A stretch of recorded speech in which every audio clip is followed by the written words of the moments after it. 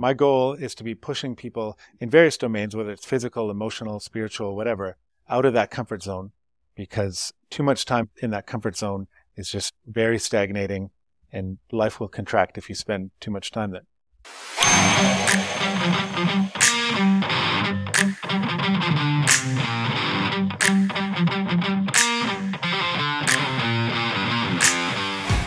The life of an entrepreneur can often be solo and lonely. How can that journey transform from a path of isolation to one of deep connection and shared discovery? Welcome to Seek, Go, Create, where today we're joined by Mike Brcic, the founder and chief explorer at Wayfinders, a community dedicated to redefining the entrepreneurial experience through connection and exploration. With a rich background spanning 27 years in entrepreneurship, from running high-end mountain bike trips around the world to his stints as a journalist and social enterprise leader, Mike's life is a testament to the power of community and authentic living.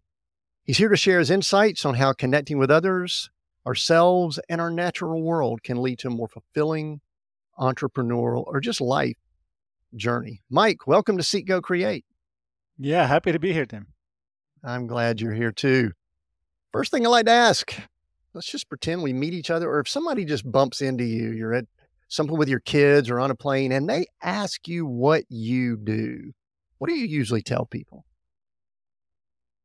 Yeah, if I wanted to talk about work, I would tell people, the way I describe it, my shorthand for it is, I take entrepreneurs to the wildest places on earth and I make them cry. So it's like, and then you stop. Is there anything else after that, or you just stop and see what response you get? I usually just leave it hanging at that point, just to pique their curiosity a little bit. So I'm going to leave it hanging right here. Yeah. So you take them to the farthest parts of the world and you make them cry. There's multiple things in there that either excite me or bother me, depending on which position I'm in. But how do people respond usually? Nothing, or they just go, huh, and move along? Well, that sounds like a question that one might respond to when you might be trying to get rid of somebody. Am I correct in that? Or are you really trying to engage with them? No, I'm just trying to pique their curiosity. Partly it's because what I do is very unique, right? And so to give you the long answer, I host adventure, I guess you could call it a retreat. I call it a journey in really wild, remote, spectacular places on earth. So a couple of months ago, I was in Western Mongolia leading a group of 27 entrepreneurs in a very remote part of one of the most remote and empty. Mongolia is the least densely populated country on earth. And I led them on a 9-day journey. We accompanied a local nomad family on their fall migration. And that's the adventure part of it, but it's also a journey. And I'm trying to take people on a transformational journey. And it's a journey of self-discovery. It's a journey of community with other souls along the journey. It's a journey of confrontation where you might confront certain aspects of yourself. And that could be coming up against a physical limit, emotional, spiritual, whatever that may be. It's all part of the mix of what I do, which is trying to create a meaningful journey. And hopefully the person who comes out on the other side isn't the same as the person who went in. And that person has a deeper sense of connection to themselves, but also to others. Also, you touched on it, to this beautiful landscape and this beautiful setting of earth that we live in. And maybe a deeper sense of connection to a calling as well.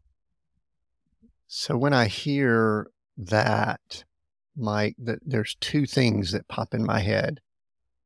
One is, here's a guy that's got it figured out.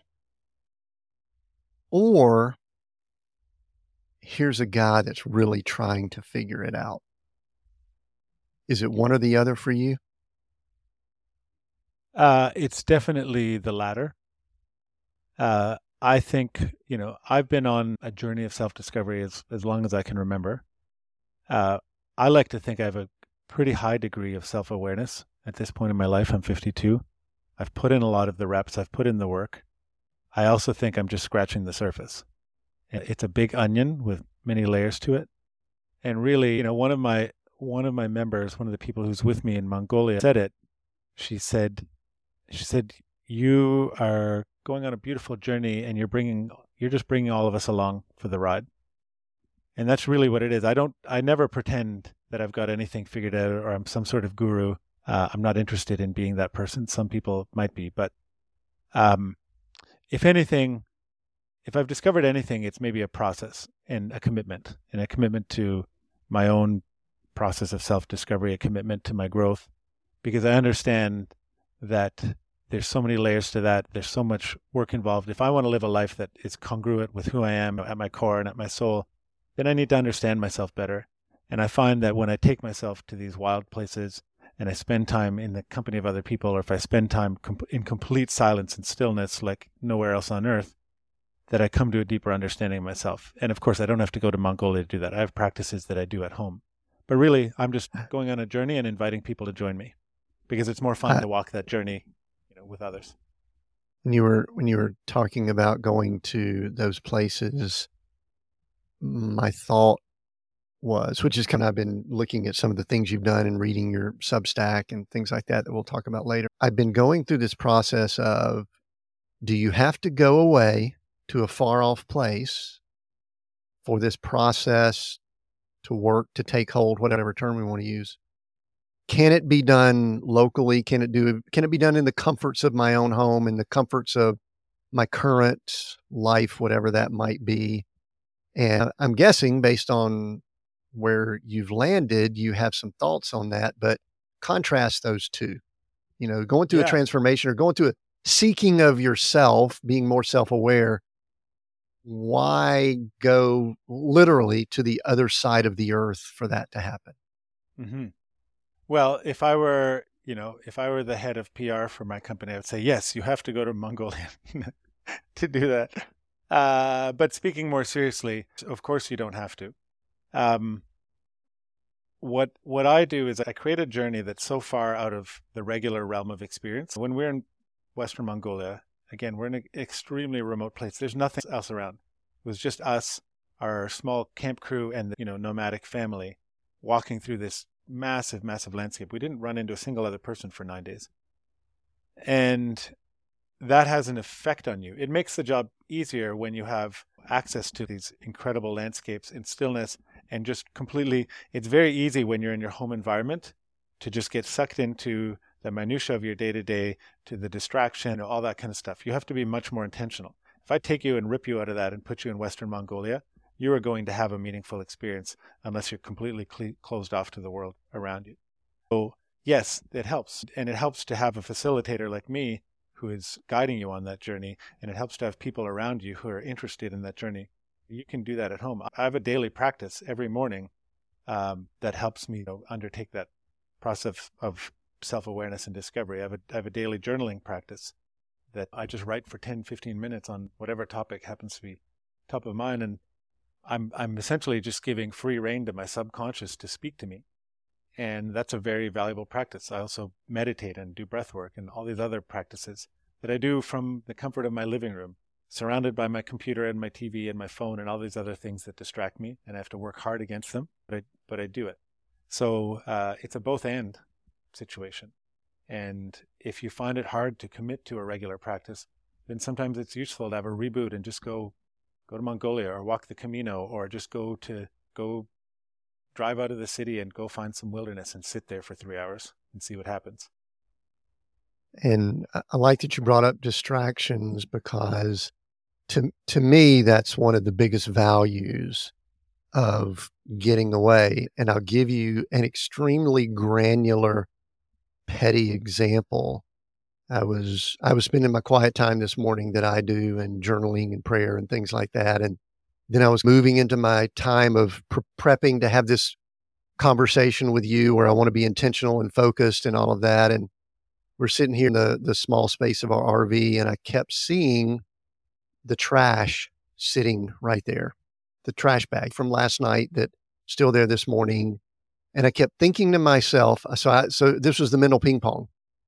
Got this conversation with Mike, talking about traveling the world, doing all the things he does, adventure and working with entrepreneurs, and the bag of trash. That was what was the distraction that was going on in my head. And of course, now we've got devices and everything like that. It seems as if one of the things you're able to do is sort of take people outside of, I don't know if comfort, I don't know if it's distractions, or outside of themselves, maybe, and people around them. And what do you observe as being the most valuable thing that you bring people out of to take them to places like, First thing I will say is that there will always be trash, right? There will even in there will always Mongolia, y'all had trash even there? yeah, more metaphorical maybe. But there'll Okay. always be those things that distract us. And then the work is not to eliminate those distractions, but learn how to live with them and how to be present and all of those things. But getting to your question, my goal is to try and bring them to a place, and I'm speaking metaphorically, not literally, bring them to a place where their armor and their normal defense mechanisms come down. Because we have all, a lot of this armor gets built up in our earliest childhood experiences.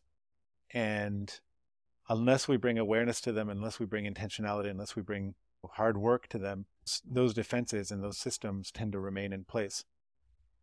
And they served us as children. They kept us safe. They, whatever they did. But as adults, they compromised the quality of our lives. And so my job is to try and bring them to a place where they can become aware of those things. And sometimes that can be done through facilitating exercise. Sometimes it's done simply by virtue of taking people up a really steep mountain and forcing them to confront their physical limits, which tends to strip them, and they'll hopefully learn something about themselves in the process. But if I do my job, they will encounter all sorts of limits over the course of their time with me, whether it's physical or emotional or mental.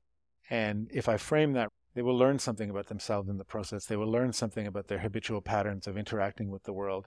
And then they have a conscious choice of whether they want to continue those strategies or not. But the first step is the awareness. And taking them to a place like Mongolia just happens to be a ripe environment for that type of work, more so than if I were doing it in a boardroom at the Cleveland Convention Center.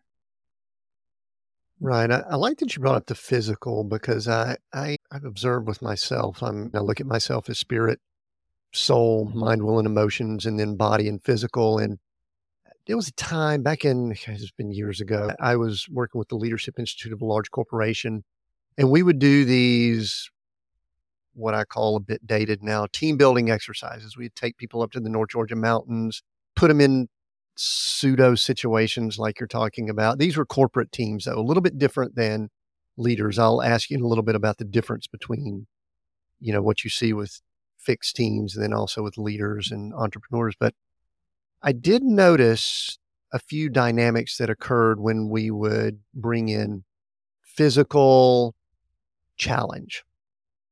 There was a certain group of people that it really had what I would call positive impact, where it really created something in them where it shut down some things for them where they maybe had confidence in their physical ability, but yet they realized they were being stretched and it forced them to a new place. And then there were some people, and it's one of the reasons why I started moving away from those team building. Sometimes they were the higher ropes courses or at least medium type ropes courses, things like that, was that I recognized there were some people that it put them in a situation that I didn't like. It almost set them back a little bit. They just weren't comfortable enough, or I don't even know how to exactly say this, but I'm kind of framing it for you to say a little bit more about the physical challenge, maybe the pro and the con. Have you seen people that think they want to go, climb a 19,000 foot peak, South America, but then yet it sets them back? I guess talk a little bit more, putting yourself in a physical, demanding situation and what that can do for us as far as our growth.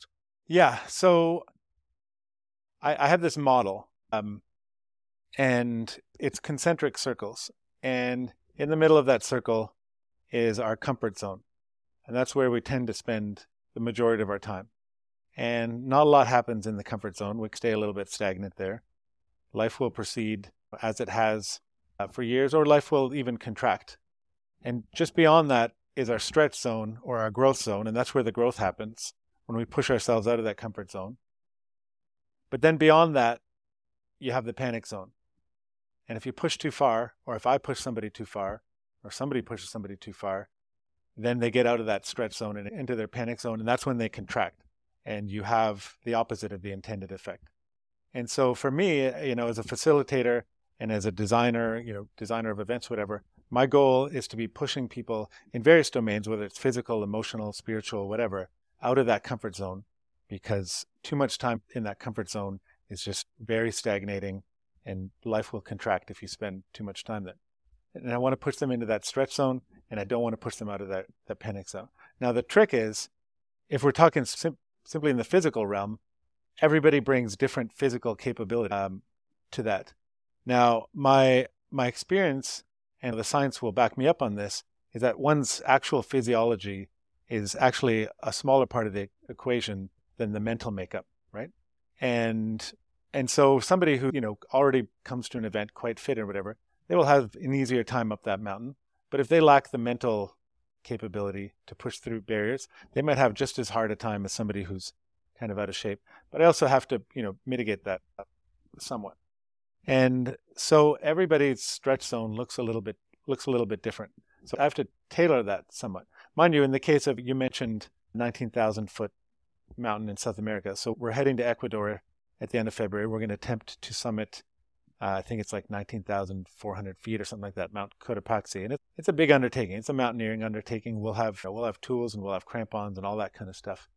I have urged everybody, and most of the people are already training so far for that experience. But I know that when we get on that mountain, and it's we drive about halfway up the mountain. We stay at a refuge. We leave the refuge around 12:30 in the morning, just after midnight. And it's about a 7-8 hour ordeal to get up to the summit for sunrise and then back down. It's a 12-hour day. I know that everybody there is going to encounter their limit at some point. Some people will encounter it sooner. Some people will encounter it harder. And so a lot of it is that mental training. We have to do the physical training beforehand, and we're doing breath work and all these different things to deal with the altitude and physics. But the mental training is part of it too. And just it's learning how to deal with the voice that comes up in your head that says, this is too hard, stop walking, this is ridiculous, this is insane. That voice is going to come up when you're at 19,000 feet. And that's the training. That's the stretch zone, right? It's learning how to deal with that voice, because most of us hear that voice, whether it's something physical or whether it's just life. We need to get better at tackling that voice and speaking to it compassionately but firmly, and just saying, hey, I know you're just trying to keep me safe, but I got this. I'm going to push through this. And I've seen this time and time again. When we were in Morocco last year, trying to climb Mount Toubkal, which is, I think, around 15,000 feet, highest peak in North Africa. There were a number of people there that were ready to pull the plug, but they dealt with that voice and they pushed through it. And, one guy in particular, we're now a year past that event, and he's told me just that one experience of pushing up that mountain and pushing through that voice, he recognized how much that voice dictated his life, and how that voice would come and say, you're a failure, you're worthless, you can't do this, whatever. And just that act of pushing through and making it up to that summit has been so powerful for him, because he knows that he now has the tools and the wherewithal to speak back to that, push through it. Yeah, I think there's power in that voice and knowing limitations, knowing when to stretch. And I think I'm becoming even more aware of that as I won't say get older, as I mature, of what I can do physically and recovery time and things like that. It seems as if, going back with, I know you had a company that did adventure trips with mountain bikes and all that, but it seems as if, I think a lot of us in life, we've been prepared all our lives for what we're doing right now. And as I've just kind of looked at some of the things you're doing and read some things you've done and things like that, it seems as if that Mike has been prepared for this almost all your life. I want to circle back to your process and see what some of our leaders that are listening in can gain from what you've learned, but let's back up a little bit, and whatever you want to share, what has prepared you, either positive or negative, by the way, too. We redefine success here. We don't back away from what some might call failure, because I actually think there's more power in things that don't look successful in the world's structure. But what's prepared you for what you're doing now? Just a couple of high points, maybe a low point or two. Mm-hmm. I mean, I think being an entrepreneur for as many years as I've been an entrepreneur, 26, 27, I don't know what it is, 27 now.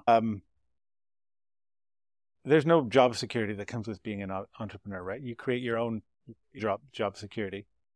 And I learned very, I don't want to speak for everyone, I learned very on that in order for me to have successes, I need to have failures. I need to take risks.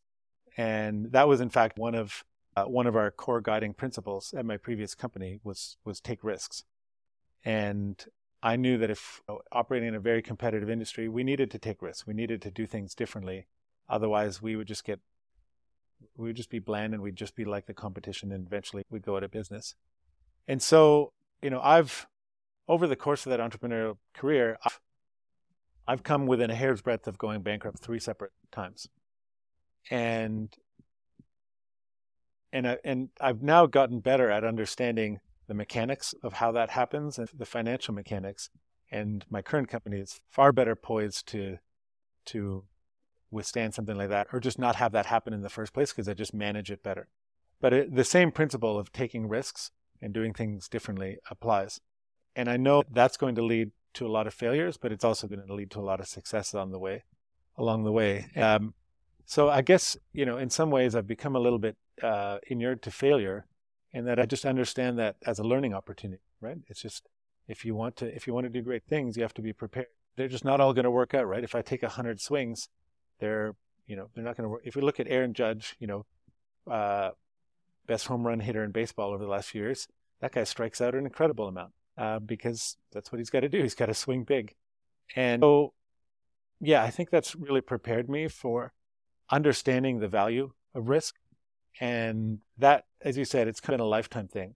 And if I look back at maybe the 24-year-old me, he took a lot of stupid risks without really putting a lot of planning or thought or risk mitigation into place.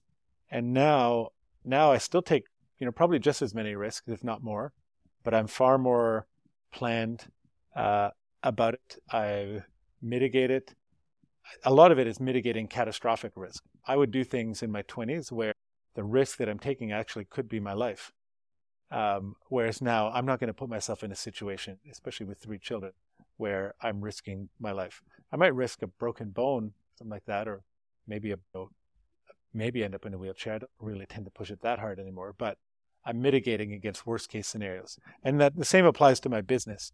I might take a big risk in a new product, a new service or whatever, but I'm not going to do it to the extent where it's going to risk taking down the entire company with it. So it's being just more measured with my risk and wiser about it, but still maintaining that ethos of just continually pushing and taking risks. Hopefully to be spending as much time as possible in that stretch zone and not getting into that panic zone where everything gets overwhelming and shuts down. One of the reasons really for what we're even doing here is that for many years I was really bothered by how culture defines that word success. And in fact, it still bothers me. It bothers me Me too. what I see out there that we call success and failure, in fact, by the way. And I've tried to come up with different words or ways to describe it, and I don't think I've done a great job of it, but it seems as if that's a little bit of the business that you're in. Would that be accurate? Well, so for me personally, I define success as living a life that is true to my nature, my soul, my deepest authenticity. If I'm living a life that's authentic to who I am, then that to me is a successful life. And there's 2 ingredients to that. One is understanding who the heck you are and going through a process of self-inquiry and self-awareness. Because it's very easy to bullshit ourselves. And the second part of it, after you've gotten clear on that, or not after, it's a concurrent process and it's an ongoing process, is the actions and the decisions that move you into greater authenticity and away from more bullshitting. And so, yeah, most of what we define as conventional success doesn't actually align with that, right? Most people, I know a lot of financially very successful people who live lives of utter misery, and because it's not in line with who they are or what they want, and some often it's because they haven't taken the time to define who they are and what it is they really want. It's like that saying, it's like if you're going to climb the ladder of success, make sure it's leaning on the right building. You got to understand which is your building. Have you, this is a little bit of a trick question. Have you always been in that mode? I'm sure it's been a process. I guess go backwards. I did a search this morning because I was trying to remember how we were connected. And so I went to my Gmail and put your name in, which is a nice, unique name. So it pulls up. And I realized that I subscribed to some email list you had back in 2016. And I got the 7 steps to do this or that or whatever. Oh, I've wow. got it if you wanted to be. Would Yeah. you be excited if I brought that up and we discussed it, or would you go, "Ooh, let's not, let's move along"? What would I'm just curious. Sure, it's all part of the evolution. It's Right. probably I'd wince a little bit at it, but to answer your question, was I always this way? Certainly not. I would say I went through life rather blindly until I was 34, and then and my life, I kind of did what people expected of me. I went to university, got my degree. And there were some aspects of rebellion when, like, I took a year off and I went and traveled through Southeast Asia for 6 months, and then I moved to a little ski town in the Rockies. And then life, those 10 years I spent out west were really about me and my hedonistic desires, skiing and mountain biking and playing in a band. And it wasn't like I was a selfish arsehole, but I certainly wasn't thinking much more expansively beyond myself. And it wasn't until I was 34 that the universe delivered a nice cosmic uppercut to the face in the form of a very deep and painful depression. Which I'm so grateful for. And it was as painful as it was such a transformative experience of opening my eyes up to a totally different experience of the world. And that kicked off several years of like really deep self-inquiry and therapy, and became a yoga teacher and meditation, all these different things that I discovered along the way. And it's been kind of it's been a bit of a sine wave. I had kids along the way, and sometimes I get a little bit too focused on supporting the family and my business and the family and whatever, and I forget that, hey, invest in yourself as well and continue this process. So it's always there. It's a constant thread through all that. I'm just a naturally very curious person, and I try to extend that curiosity to myself. You brought up something there that I wanted to discuss if it came up, and it did, and that's the whole aspect of money. When we start talking about business people, entrepreneurs, and the world we're in today. And one of the things that I think I saw, and I don't know where this was, that your previous company, Sacred Rides, where y'all did mountain bike trips, adventure type mountain bike trips all over, it sounded as if that journey was, I'm going to simplify it and you could correct me, it was awesome until there was a decision for growth that was involved with bringing outside funding in. And you could go into more detail there if you want to, because I think we have listeners that could learn from the process of being addicted to growth or thinking that they need to grow and then thinking they need to go down a path. But what I really would like to talk more about is that aspect of what money does to us when we're in this arena that we're in. So just, I think I gave you hopefully a little softball pitch to talk Yeah. about pros and cons of money, either or, however you want to. So money, that's the topic. Yeah. People much smarter than me have said that money is an amplifier, right? It amplifies what is already going on in your life, your feelings, your beliefs. And so, the common saying is if you're an arse, then a lot of money is probably going to make you an even bigger arse. I would say with my previous company, prior to bringing on investors, and I did that 3 times, there was a real striving. I was looking for something from my business that it couldn't necessarily deliver, and that was a real sense of validation. I discovered it could give me all the shiny trappings of validation, awards, and magazine covers, and I didn't get any magazine covers, but I was certainly featured in a lot of them. It could give you all those trappings, but it couldn't give you a real deep sense of validation and self-worth. And once I started bringing on money, outside investors, all these other forms of money, and there's quite a bit of it coming in, it just amplified that. And it made that quest for validation even more frenetic and more frantic.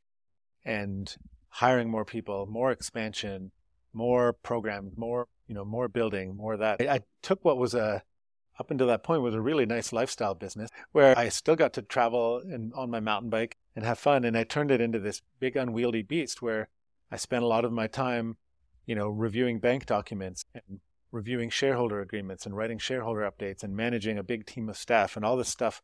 I remember waking up one day and this is not the company I set out to build. What have I done? And then the next few years were just backpedaling from all of that. And it was nice for a couple of years while all that money was coming in to not have to worry whether I'm going to make payroll or not, and I can pay myself a decent salary and all that kind of stuff. But that quickly ran out. And had I instead spent the time like really, really understanding, really taking the time to discover what it was that I wanted from this business, I could have spent that time engineering and developing and creating that company instead of the company that it became, which ended up just stressing out a lot of people. Myself. Yeah, I've been in the coaching arena, I guess is one thing I would call it, and facilitation and things, which you've got similar things on your resume. And I've observed that many people in this arena have an addiction. And I'm going to use that word because I think it's appropriate. And it's an addiction to growth or an addiction to more. I interviewed someone recently. They said they had an addiction to tomorrow. And you had that company, and it sounds like that growth, and you thought you needed to grow it and things like that. And then all of a sudden you kind of like had a reset and almost started chunking down to some base level things. If you can, I want to move into some things you've learned in the current iteration of Mike. Mike, I don't know if it's 2.0, 3.0. I don't know where you are in your iterations, but wherever you are now, I want to get some lessons learned there. But that transition from where you were 15, 16, 17, 2015, 16, 17 to where you are now, talk briefly about the transition and what occurred and how you moved from where you were to heading in the direction that you are now.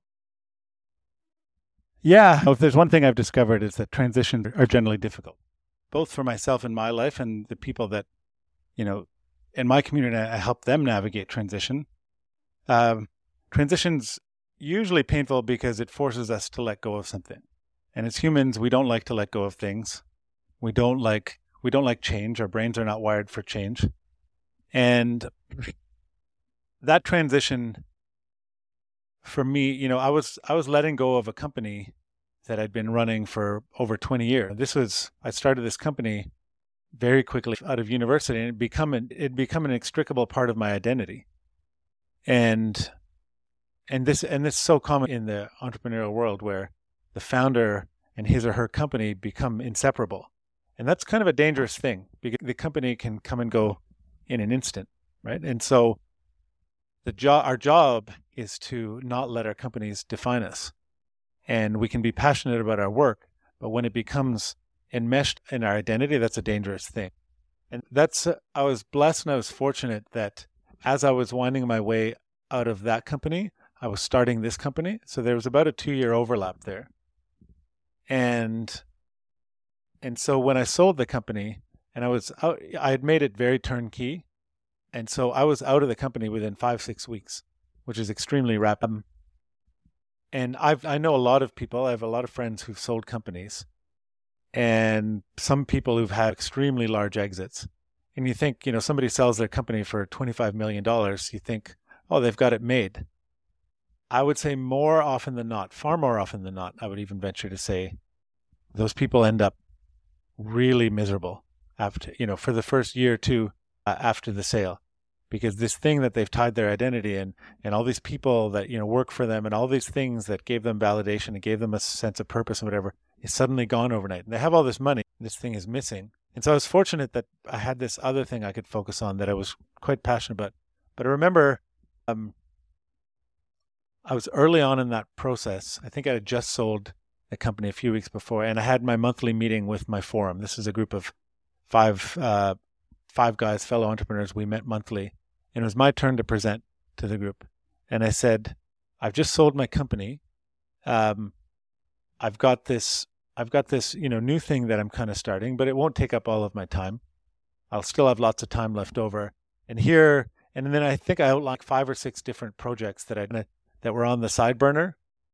And I walked them through it and I said, which of these do you think I should, I want to turn one of these into a company, or I want to do something with them. Thank God for that group, because every one of them said to me, why on earth do you need to rush into the next thing?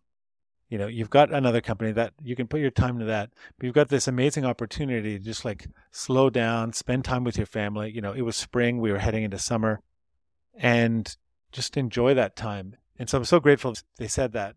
I ended up spending a lot of time with my family. I ended up spending a lot of time just being quiet and being still and getting to know myself. And so that transition was actually relatively smooth. There were aspects of it that were painful, but part of it too is I had been running that previous company for so long. I was a little bit burnt out on it, even though my identity was so wrapped up in it. Kind of burnt out on it, and I was happy.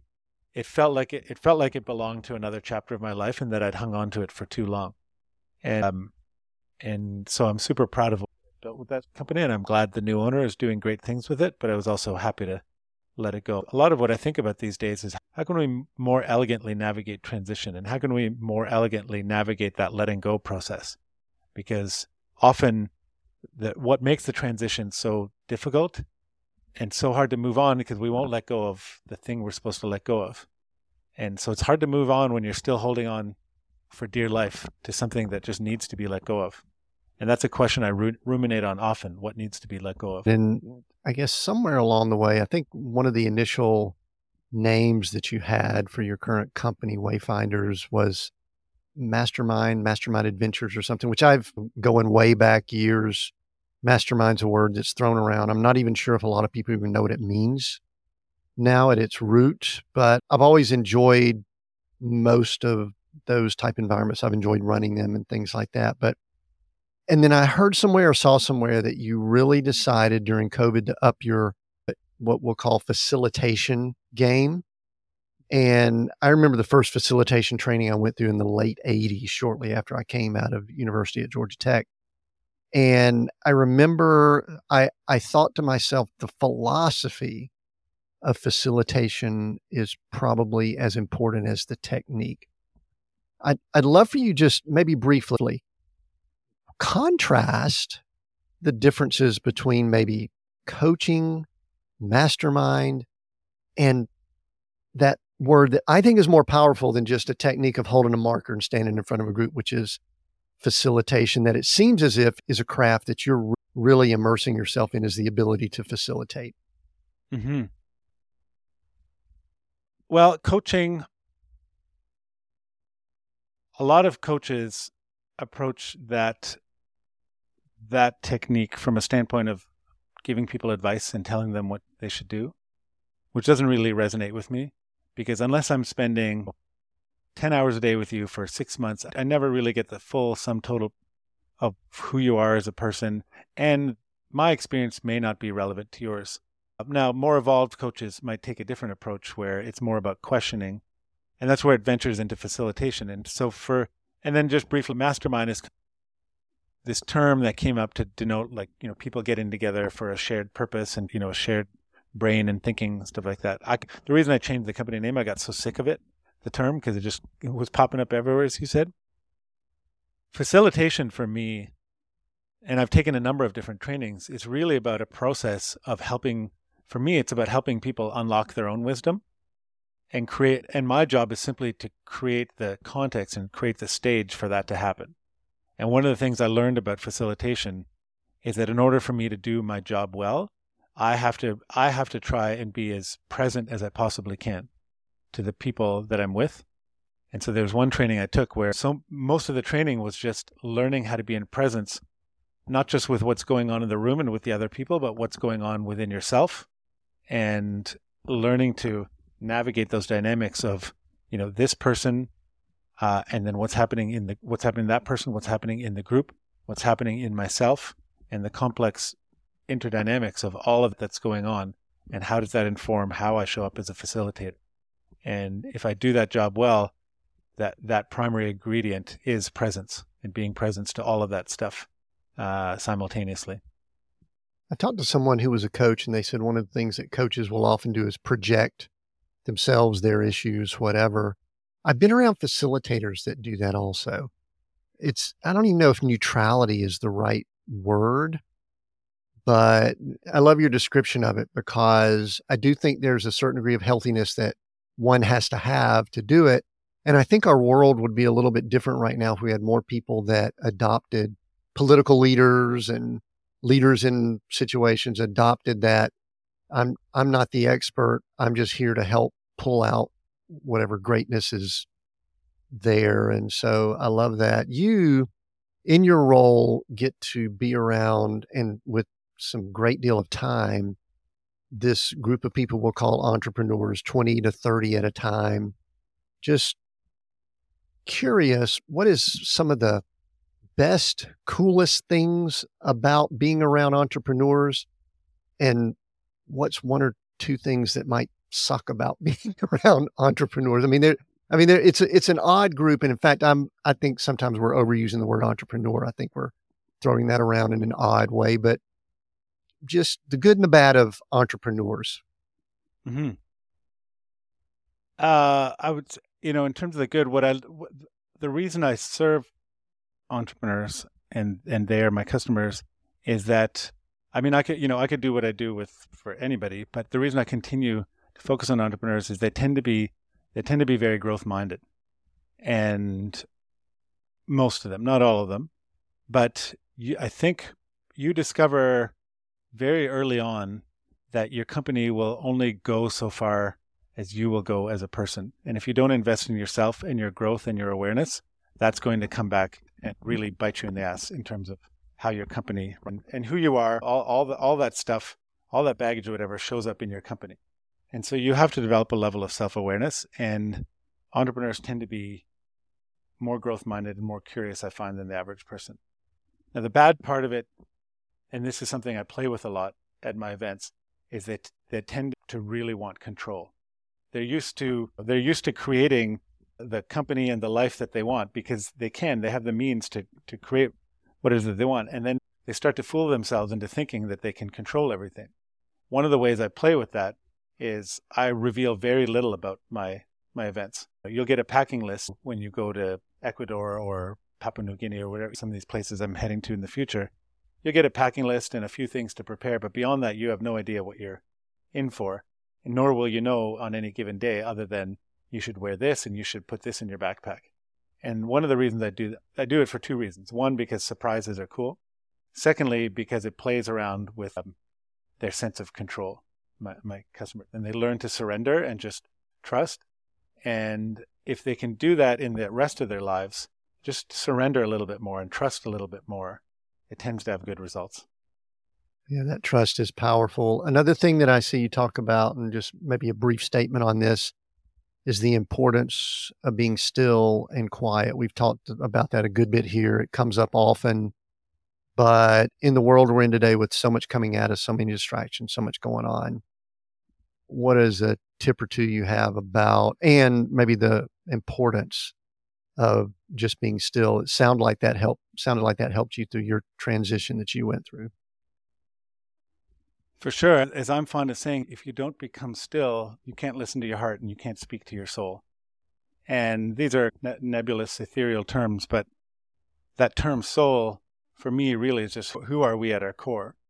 And we can't find that out when we're drowning in a world of distractions and noise. And so we need to find stillness. And again, you don't have to go to Western Mongolia to do that. You can do that in your living room. Just be quiet and meditate or just sit there for 10 minutes.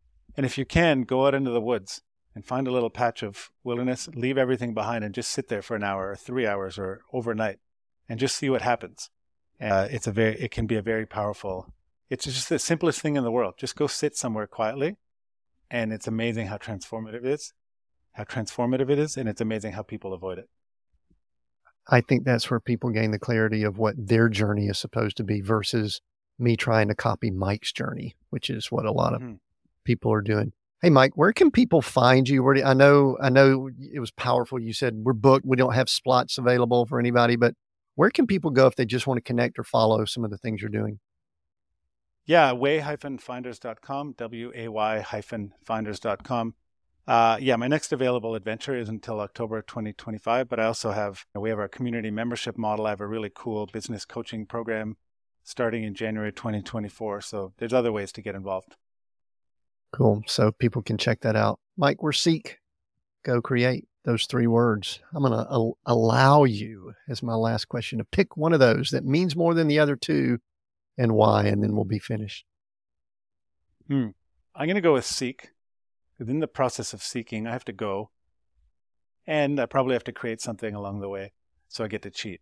But no, really, I mean, I think, I touched on curiosity is one of my biggest values, and curiosity about the world, curiosity about other people, but especially curiosity about myself is a huge value. And that's obviously a process of seeking. And I just love being a lifelong seeker, and I look forward to doing it. I don't expect to find all the answers, but I just like the questions along the way. Thank you, Mike, for joining us. We are Seek, Go Create, releasing new episodes every Monday. Your support means the world to us. We appreciate it greatly. Now we got something new. You can tip us or buy me a cup of coffee or maybe a sip of whiskey or offer financial support. All you have to do is go to seekgocreate.com/support. Contributions there. You could start at just $1 and you can leave a comment, say hello, and your comment might be featured in a future episode. Just visit seekgocreate.com/support and give us a tip or buy me a cup of coffee. Until next time, continue being all that you were created to be.